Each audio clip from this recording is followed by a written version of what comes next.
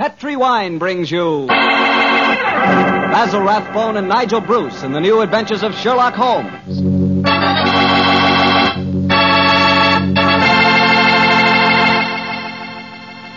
The Petri family, the family that took time to bring you good wine, invites you to listen to Dr. Watson tell us another exciting adventure he shared with his old friend, that master detective, Sherlock Holmes. And I'd like to ask you a short, simple question. Have you ever tried a glass of sherry before dinner? If you haven't, you'll never know what you're missing till you do. And make that sherry Petri California Sherry. Because Petri Sherry is the best beginning a good meal ever had. Just hold a glass of Petri Sherry to the light. Look at its wonderful, clear amber color. Now just get a whiff of that aroma. Bouquet, the experts call it. I'm telling you, you can just smell those big, luscious grapes. Now, best of all, taste your Petri Sherry. Sip it. Sip it slowly so you don't miss one single drop of this truly delicious wine. Yes, without a doubt, Petri Sherry is good wine. Oh, and incidentally, Petri makes two kinds of sherry. Regular sherry and Petri Pale Dry. Both are fine. And if you're not sure which you might like best, do what I do. Don't buy one, buy two. Try them both. And serve them proudly because the name Petri is the proudest name in the history of American wines.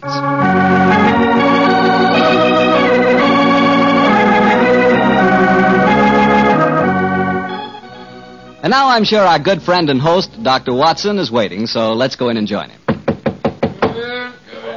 Come in. Good evening, Doctor. Good evening, Mr. Bartell. Here, quiet with it. Down, Monty. Down there. Dogs seem very chipper tonight. Tonight, yes, but they've been in disgrace most of the day, Mr. Bartell. Oh? What have they been up to? After the seals again, Doctor? No, my boy, this time it was chickens. They got into my neighbor's coop and had a delightful time. Fortunately, there were no casualties, but I'm afraid that my good neighbor policy has suffered a slight diplomatic strain. But you come here to listen to Sherlock Holmes' adventures, not those of my dog, so draw up your usual chair and make yourself comfortable, and I'll get on with tonight's story. Last week, Doctor, you told us it was a case in which Sherlock Holmes found the solution without ever meeting any of the suspects. That's quite correct, Mr. Bartell. As remarkable as an exhibition of long-distance detection as I ever recall. But judge the story for yourself, my boy. It was in the autumn of 1903, and Sherlock Holmes was about to retire to his bee farm on the Sussex Downs. I must confess, Mr. Bartell, that my heart was heavy during those last few weeks we spent at Baker Street. I thought of the countless adventures that we'd shared together. I remembered those many evenings of quiet comradeship and companionship. A fire blazing away on the hearth as Holmes lay back in the shadows playing his beloved violin. And then, Mr. Bartell, as so often happened, there'd be a violent jangle on our doorbell and some wretched soul in misery would be standing before us and pouring out his troubles. Suddenly the violin would be discarded, and Holmes the dreamer would become Holmes the man of action. Come, Watson, the game's afoot, he'd say. And in a few moments later, we'd be rattling off in a cab through the foggy, gaslit London streets. Yes, Doctor, I can imagine it was pretty hard for you to leave Baker Street. It was, Mr. Bartell. However, as it transpired, there was one more adventure awaiting us before we left. A few days before the actual move, I persuaded Holmes to take an afternoon off from his packing and accompany me on a visit to the laboratory of an old friend of mine, a Professor Jean Boulin. He was an eminent French scientist engaged in very important work at the London University. Well, by the way, this was at a period, Mr. Bartell, when radium was something extremely new and extremely rare. The university had just acquired a minute but invaluable portion of the element, and Professor Boulin was in charge of the research connected with it. I can remember the picture so well as Holmes stood in the laboratory talking with keen interest to the distinguished scientist. Amazing, Professor Boulin. Quite amazing. Think that this tiny leaden vessel contains one of the most precious substances in the world. Yes, Mr. Holmes. We have a great deal to thank Madame Curie for. This new element may force us entirely to revise our concepts of all physical structure. Your research is a great responsibility, Boulin. It is, Watson. I must confess that I wish the authorities here would give me a freer hand. I foresee such infinite possibilities in the use, particularly the medical use of radium. But my conservative superiors seem to regard it only as a toy, a scientific curiosity. Limit your experiments accordingly, I suppose. Exactly. I'm given no opportunity to do anything that's in the least radical. Must be very disheartening. How can research ever get anywhere along those lines? It is a great misfortune, Holmes, that you've determined to retire to your bee farm. This project, we could use such an analytical mind as yours. You flatter me, Professor. How many assistants do you have working with you, Buller? 3, but none of them are very inspired, I'm afraid. What? My best assistant is a man named Barker. He's a little on the conservative side, too. But he is extremely adroit. The other 2, a young man called Taylor and the girl Gladys Hughes.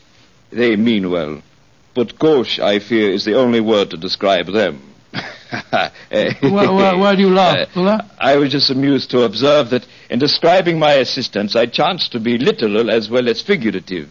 It's odd that random symbolism can sometime... but never mind that.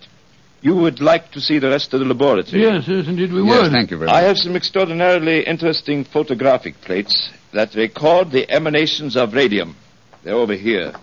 I think you will find them most fascinating.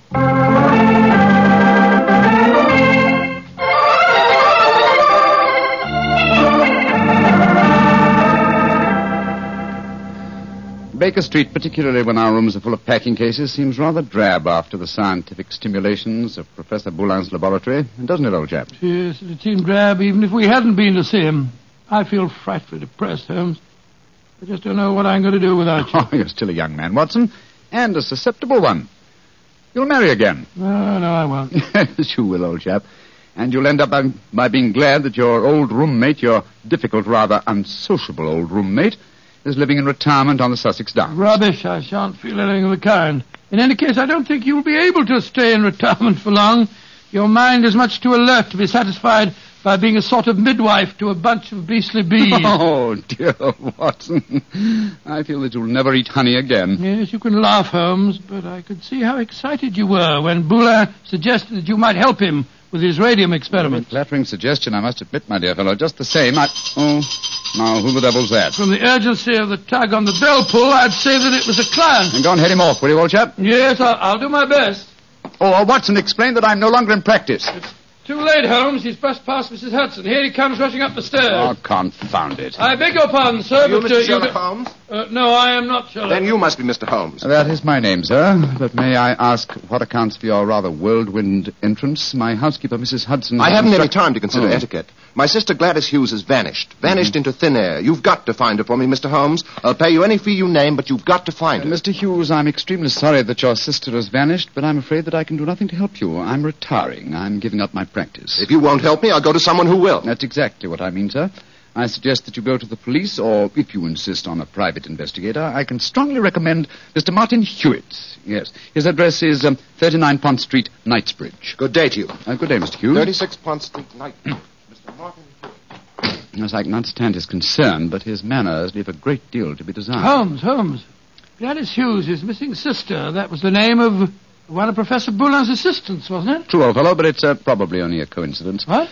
Both Christian and surnames are extremely common ones. Well, I have a feeling that it may not be a coincidence. Oh, come now, my dear fellow. Don't you try and embroil me in a fresh adventure. I've retired and I'm leaving for Sussex in a few days. And if any more clients come wrenching at my doorbell, I shall ignore them.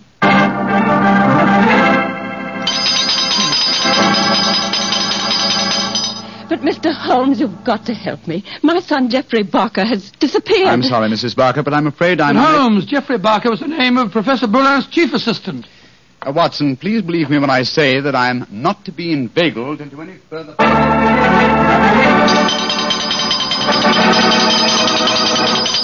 Mrs. Taylor, I'm sorry, but I can't help you. Oh, but Mr. Holmes, it's my husband. He's disappeared. We've only been married 3 months, and now... Oh, it's terrible. I've been so worried ever since he started to work on that strange new radium with Professor Jean Boulin. Holmes, you can't pretend it's coincidence any longer. Gladys Hughes, Geoffrey Barker, and now Taylor. The 3 assistants of Professor Boulin. I know it, Watson. Mrs. Taylor, the moving van will be here tomorrow to take my things to Sussex. I shall follow them immediately. I have retired, madam. Do you understand that? Retired.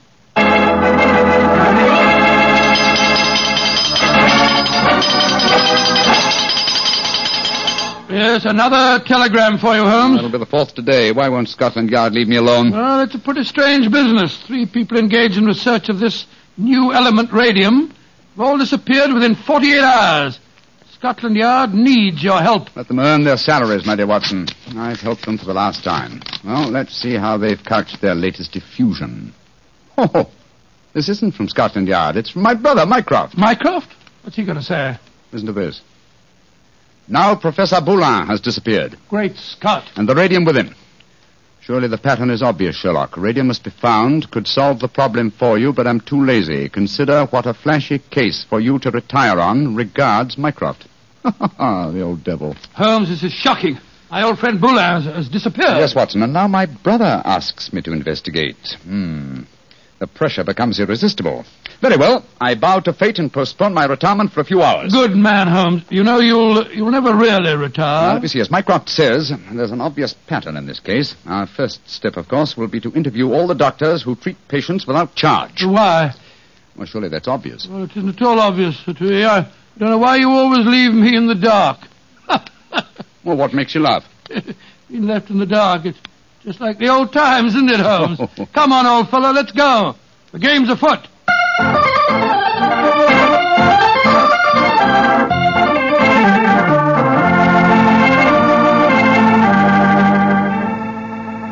Dr. MacDonald, this is Mr. Sherlock Holmes. Mr. Sherlock Holmes, eh?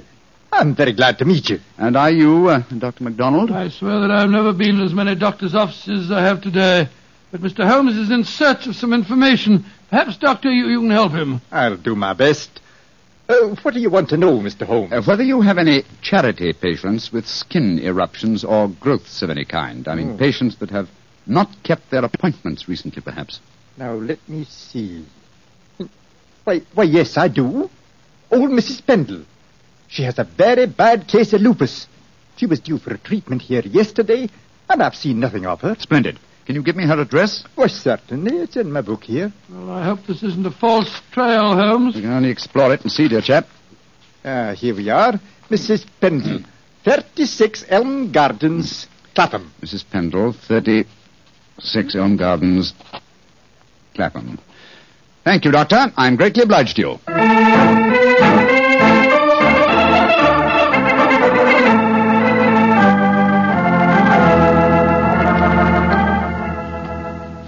Getting restless, Watson? Yes, I am a little. We've been waiting outside Mrs. Pendle's house for over an hour.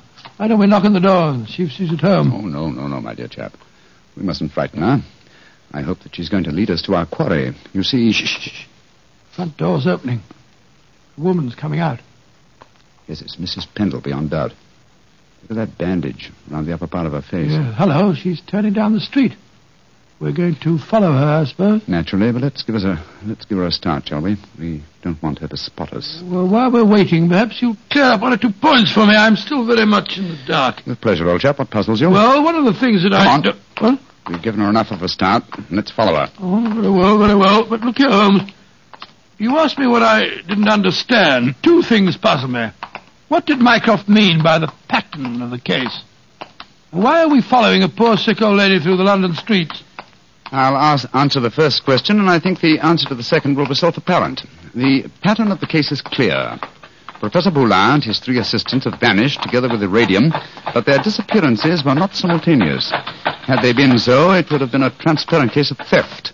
But with the disappearances gradual rather than simultaneous, the emphasis has been subtly shifted. Yes, I can see that, Holmes, but what do you suppose is at the back of the whole business? Can't be a simple case of theft. Radium is enormously valuable, but it'd be hard stuff to sell again. Not to an unscrupulous criminal with a knowledge of medicine, Watson. My own theory, and I admit at the moment that it's purely a theory, is that Professor Boulin was worried because he was so hampered in his research. You'll remember that he stressed his great faith in the medical values of the new element, radium. Yes, he did. It's more than possible that he places the rights of science above the rights of property, that he's determined that he and his group will carry on their invaluable research unhampered by the conservative restraints of the university. I see what you mean, Holmes, but how does Mrs. Pendle, the poor woman that we're following, enter the picture? Because one of the chief lines of radium research on the continent so far has been with her sort of trouble. Professor Boulin's obvious move, if my theory is correct, would be to contact poverty-stricken patients promise them relief, induce them to abandon their regular treatments, and submit to him. By Jove, yes, Holmes, that seems perfectly logical, and yet I can't believe that Boulin would... Mrs. Pendleton has reached her destination. She's turned down a driveway. Yes, she's walking up to what looks like a deserted warehouse. Hurry, old chap. Don't let her out of our sight. She's opened the door without knocking. She's gone in. We'll wait here for a moment or two, then we'll follow her. I have a feeling that your old friend, Professor Boulin, is not far away, Watson. Yes, you're probably right. But I hope we can do something to protect him from the consequences of what he's done. It might easily mean the finish of a brilliant career. I'll do everything in my power, but you know as well as I do... Shh, look. Mrs. Pendle's coming out again. Yes, and she's in trouble. Come on. Mrs. Pendle, what's wrong? I don't know how you know my name or who you be, but you ask me what's wrong. They tell me to come here to this address, and I find a doctor who'd help my face. I comes here, and what do I find? What did you find, madam? A corpse, sir. That's what I find. A dead man lying there in a great pool of his own blood.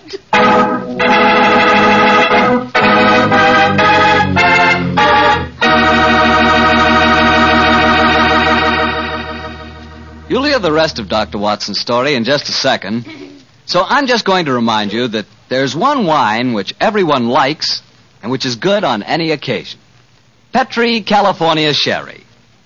You want a swell wine to serve before dinner? The perfect answer is Petri Sherry. If you want a wine that's delicious after dinner, or later in the evening when you're just talking things over with your friends, again you want Petri Sherry. And if you want a wonderful wine to serve at cocktail time, naturally you want Petri Sherry. Sherry is a wine that's good at any time.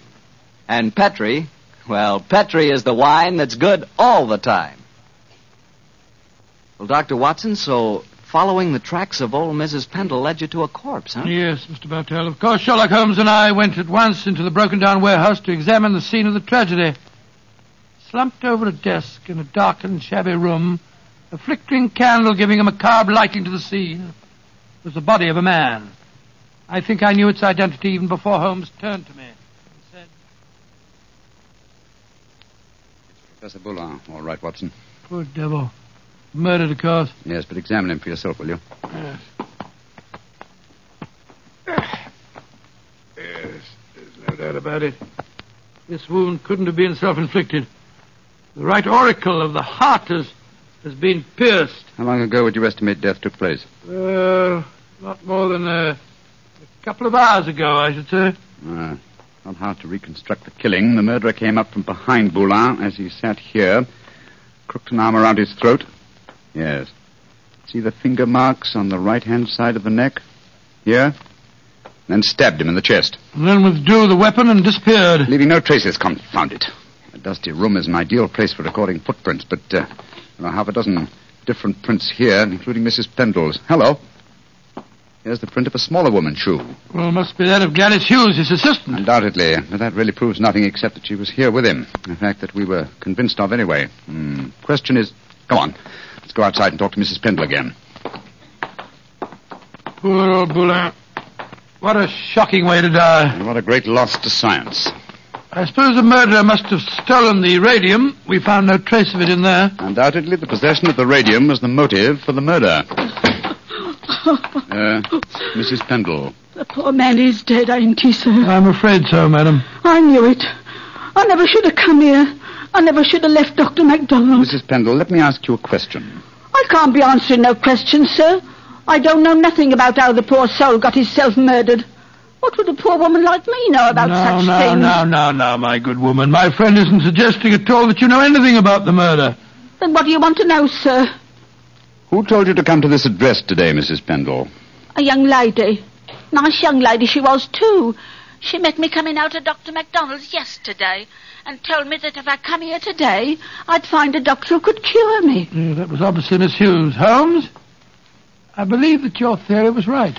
Come on, Mrs. Pendle. We'll escort you to the nearest police station where you can report the murder. Yes, sir.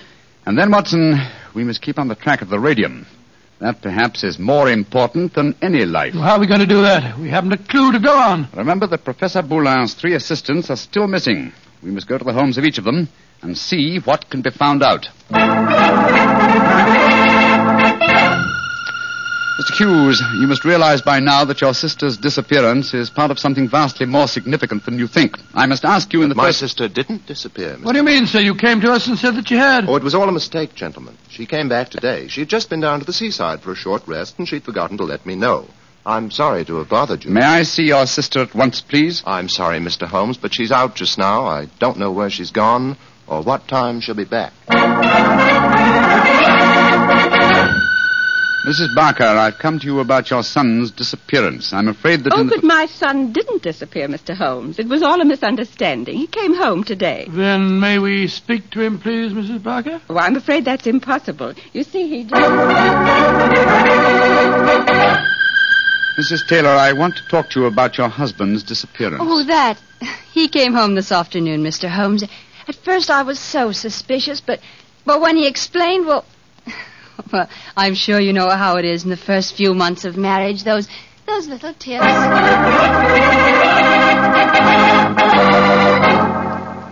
Confound it, Watson. We're no nearer the solution. And meanwhile, here we are back in Baker Street to find that the moving van has taken all your things off to Sussex. Perhaps you should give up the case, Holmes, and follow them. Close my career on a note of failure? No, my dear fellow. I shall not leave London until this problem is solved. Oh, that case, I'll sit down. Looks to me as if it may prove a lengthy wait. I've rarely felt more frustrated, Watson. All three vanished technicians home safely with plausible stories, or at least plausible alibis. And poor Boulin murdered, the radium stolen. Well, I must say it makes no sense to me. But it must make sense. The pattern was well enough to find in the beginning. It's just a question of finding the right key. In a way, it's clear enough what's happened. One of the three assistants, placing the financial value of radium above its value to science, murdered Boulin to obtain the prize. The other two, fearing that their complicity in the original plot would involve them as accomplices in murder, ran home and established an alibi. And the murderer did the same thing, for it's obvious one of the three must be the killer and the thief. Yes, the question is, which one of the three is the culprit? If only poor Boulin were alive, he could help us. My dear chap, if Boulin were alive, there would be no murderer. Oh, of course it wouldn't. Now, let's see. Boulin gave us a few bare facts about his three assistants. I wonder... But, of course, Watson! I have the answer. The case is solved. What do you mean, Holmes? How can it be solved? You haven't done enough investigation. If it comes to that, you haven't even seen any of your three suspects. That isn't necessary. Oh, you know who did it? Yes, Watson, and so should you. But we know nothing to set them apart from each other, except that one of them's a girl. We know more than that, my dear fellow. Think hard. Well, Boulin told us that Geoffrey Barker was an excellent technician, while the other two were somewhat clumsy. We know even more than that. Well, I'm just if I know what, Holmes. I shan't even need to stay in London and follow the case through to its logical conclusion. A telegraph to Mycroft and another to Scotland Yard to take care of it, yes. And I can be in Sussex before the moving van, after all. Oh, you mean you're going now, before the case is solved? But it is solved, my dear fellow. All that remains to be done is some purely routine work. What's the time?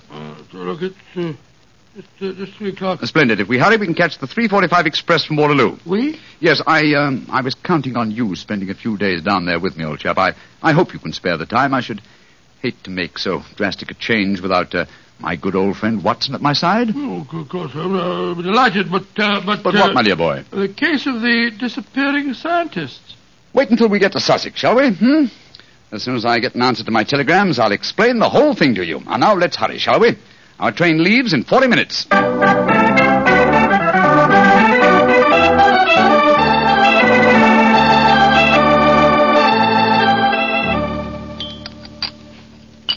More tea, Watson? Thanks, old boy. Peaceful down here, isn't it? Extremely. At the moment, I must confess, I find it rather nerve-wracking. Oh, why? Well, you know why, Holmes. I want you to open that telegram and tell me if your solution to the Boulin case was the correct one. Very well, my dear chap. Let's see. What is it? It's from Mycroft. Listen. Murderer arrested and radium recovered. Well done, Sherlock, though you took longer than I expected. Regards, Mycroft. Congratulations, Holmes. And now perhaps you'll condescend to tell me how you solved it. Don't be angry with me, old chap. I only wanted to make sure that my solution was correct. You remember the the nature of the fatal wound on Boulin's body? Of course. He'd been stabbed through the right auricle of the heart. From behind, proving that the murderer was clearly right-handed. Oh, what does that signify? Almost everybody's right-handed. Oh, no, not in this case. If you recall, Professor Boulin said that Geoffrey Barker was adroit, while his other two assistants were gauche. Then he laughed because he said his remark was true both literally and figuratively. I still don't see what I was talking about. Oh, come now, Watson, come. Gauche. Think of the origin of the word adroit. Ardois. Droit is the French word for right. And gauche is the word for left. Meaning the two gauche assistants were left-handed, and therefore only the adroit, the right-handed Barker, could have inflicted the fatal wound. I see it now, Holmes. You know, if you'd remembered that mark of Boulin's at the time we found his body, you could have solved the case much sooner. That's true, old fellow, very true. And when my old friend Watson points out that my memory is failing and my mind sluggish, then I know that my retirement has been postponed for far too long.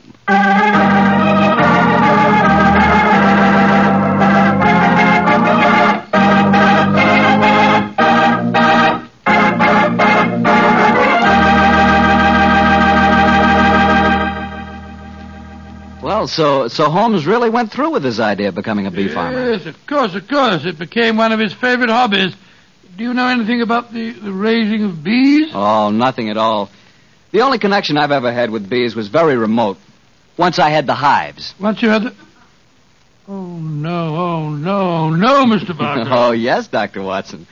But seriously, I do know one thing about bees.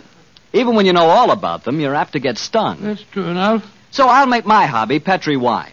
You know, you can't miss when you buy Petri wine, because Petri wine is always good wine. The Petri family has been making fine wine for generations. In fact, they started way back in the 1800s. And they've handed on down from father to son, the knowledge and experience absolutely essential to the making of truly fine wine. And since the making of Petri wine is a family affair, you can be sure that the name Petri means something on a bottle of wine. Those letters Petri are more than a trademark. They're the personal assurance of the Petri family that every drop of Petri wine is good wine. So when you buy wine of any type, you can put your faith in the Petri label, because Petri took time to bring you good wine. Well, Dr. Watson, what new Sherlock Holmes story are you going to tell us next week? Well, now, let me see. Next week, Mr. Bartell, I'm going to tell you about one of the weirdest adventures that Holmes and I ever had.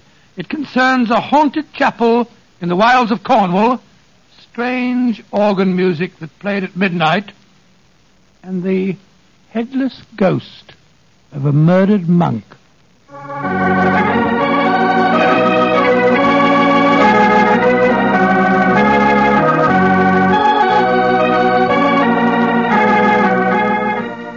Tonight's Sherlock Holmes adventure was written by Dennis Green and Anthony Boucher and was suggested by an incident in Sir Arthur Conan Doyle's story, The Reigate Puzzle. Music is by Dean Fossler. Mr. Rathbone appears through the courtesy of Metro-Goldwyn-Mayer, and Mr. Bruce through the courtesy of Universal Pictures, where they are now starring in the Sherlock Holmes series.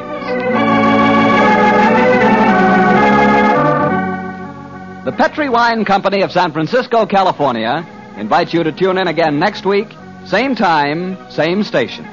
Sherlock Holmes comes to you from our Hollywood studios.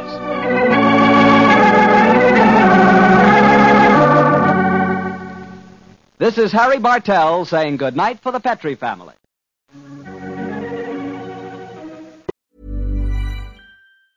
Have you tried finding tickets for any live event lately? It's impossible to keep up, and prices are crazy. That's why you have to check out Gold Star. Gold Star makes it easy to discover the best in live entertainment in your city, with instant access to awesome events and special ticket deals. Concerts, live theater, comedy, dance, food fests, immersive experiences. You name it, Gold Star has access to special deals you won't find anywhere else, with savings of 50% or more. Go to goldstar.com and use code DCPOD to save $10 on your first purchase. That's goldstar.com, code DCPOD, to save $10.